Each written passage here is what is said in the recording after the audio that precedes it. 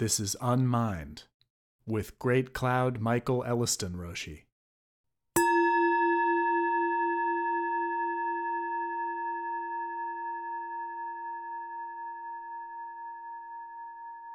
Matsuoka on Hakuin, Duet Number 2.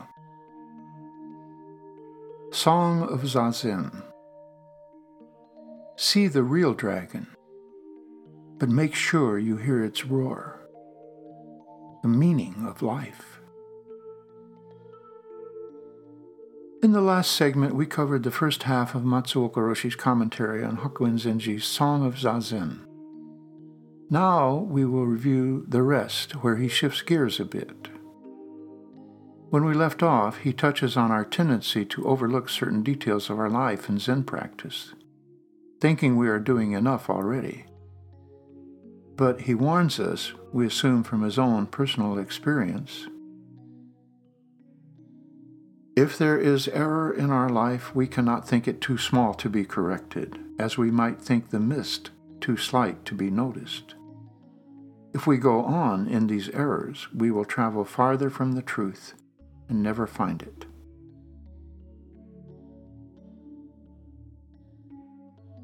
I knew Matsuoka Roshi well enough to know that he did not consider himself perfect by any means. But I think he was resolved to accept his karmic fate, whatever disappointments it may include. So I do not take his message to us to be a moralistic imperative from on high, but a personal note from a friend and fellow traveler who wishes us the best, and to share his lessons from the school of hard knocks. The analogy of the mist accumulating to saturate our clothes cuts both ways. If you associate with positive circumstances and conditions, you will become soaked in those influences just as surely as you will with negative ones. You have to exercise the discernment as to which are positive or negative for you. Zen meditation destroys the erroneous thoughts by revealing this truth. It teaches us that all along we have been living in this enlightened world, but have been blind to it. It teaches us that our erroneous ways have kept us from seeing its light. The Buddha nature is within each of us, but it has been long hidden by the errors of the past and the ignorance that for centuries has been the traditions of the world. We have been reared in these traditional ways of thinking and have been taught to desire and cling to that which is either unattainable or transitory. Both bring pain. We cannot have what cannot be caught and held. Our lives become unending searches for happiness, which only end in disillusionment. Zen will reveal to us our true nature and the true nature of life, so that the moon which rests reflected in the water of the pure heart, when the wave breaks, becomes light.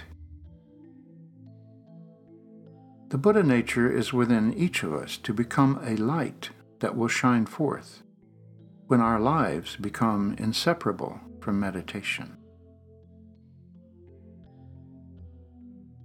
So this last summary is the statement of great faith in Zen that Buddha nature is innate, our birthright. Zazen is the switch that flips on the endless moonlight of Zen. A Zen priest once wrote that one sometimes hears that it is necessary to retire to a mountain away from the world, or perhaps to bury oneself in some old temple, to discard humanity and become a so-called hermit to practice meditation. Of course, for some, to attain realization into one's true nature, it might be necessary to retire in this way for a time, but this is not the object for all. The priest continued, Zen means to bring the power of Zen meditation to bear directly upon our present daily life, to vivify it. Sensei captures the practical function of retreat in the householder's practice of Zen. The monastic or hermitage model may be for some, but not many. Zen is for everyone, as we say. So moderation in the pursuit of Zen is in order. The use of the word vivify is vintage Matsuoka. Zen brings life to our life.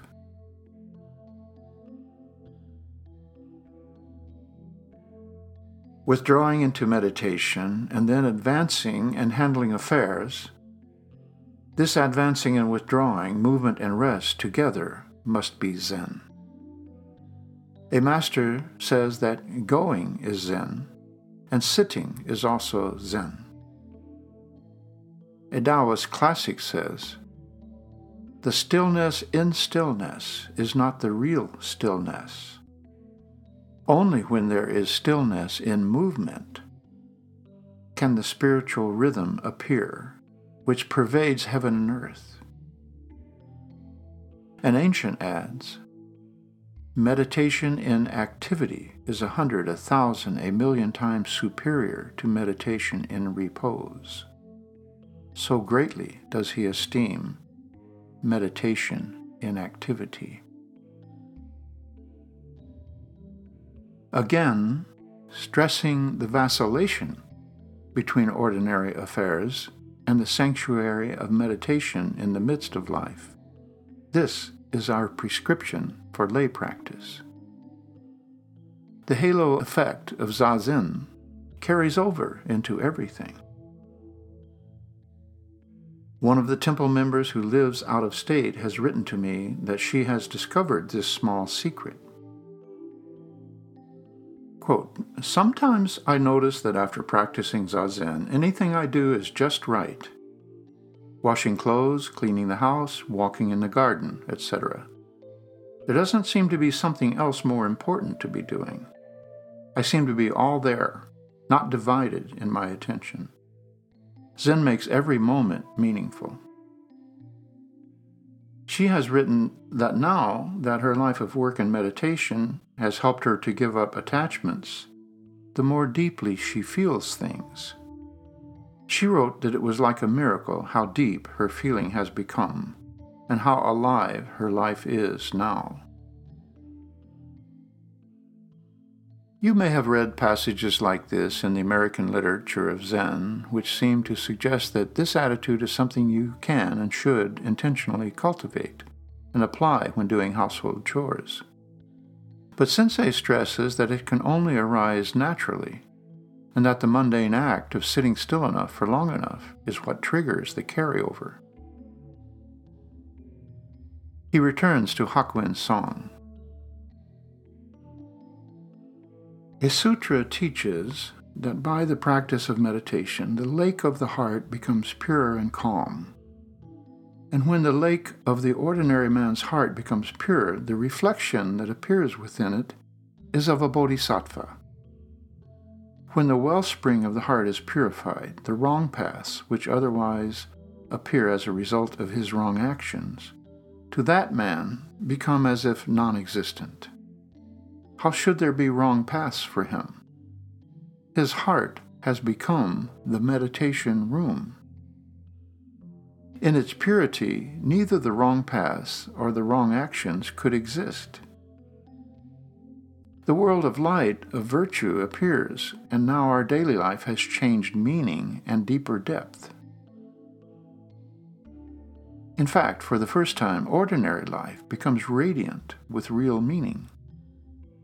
This vitality that can fill our daily life is for each of us to find. His heart has become the meditation room, while a curious construction in English, Sensei's second language, captures the non-separation of the sentient being and its environment in a compelling phrase.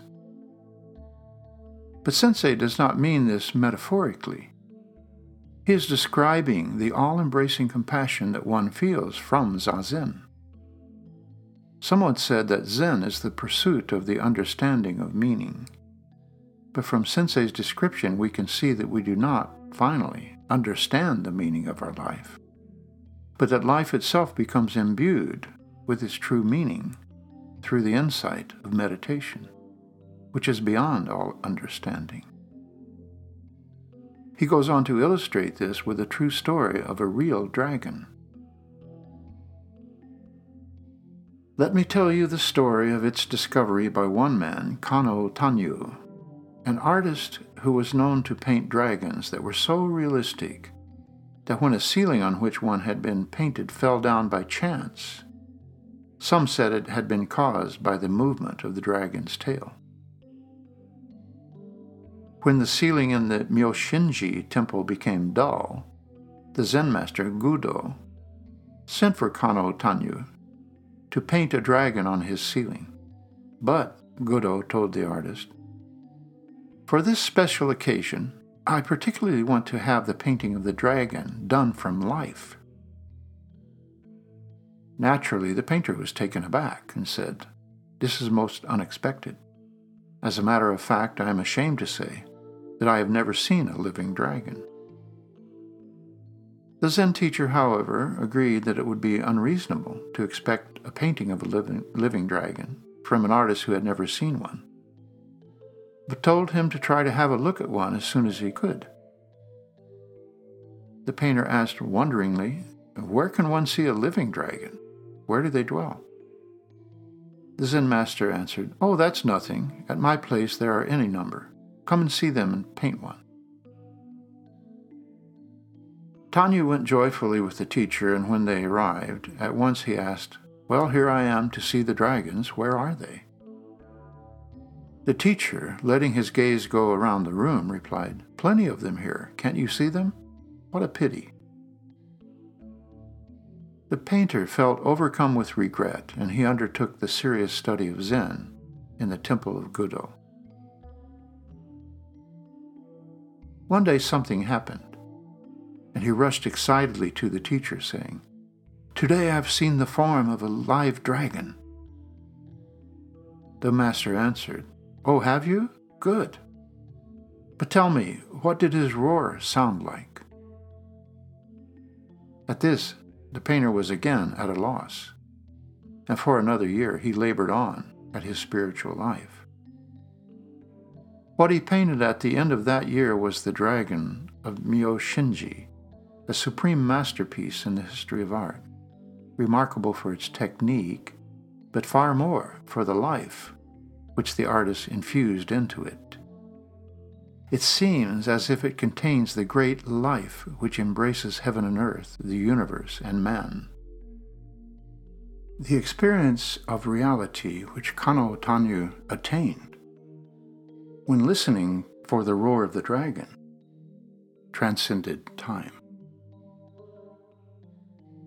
This is the way our ordinary lives must become, infused with the sense of reality so that they transcend time, pain, and desire.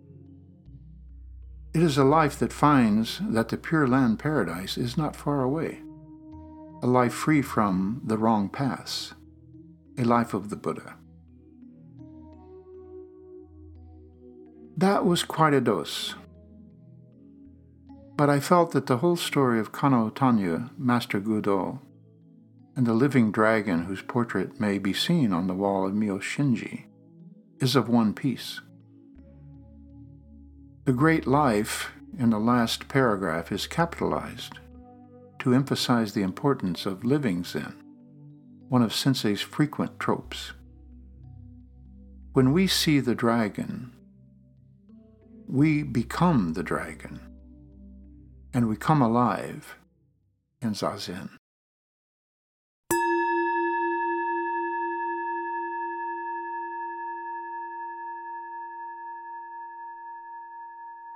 Unmind is a production of the Atlanta Soto Zen Center in Atlanta, Georgia, and the Silent Thunder Order.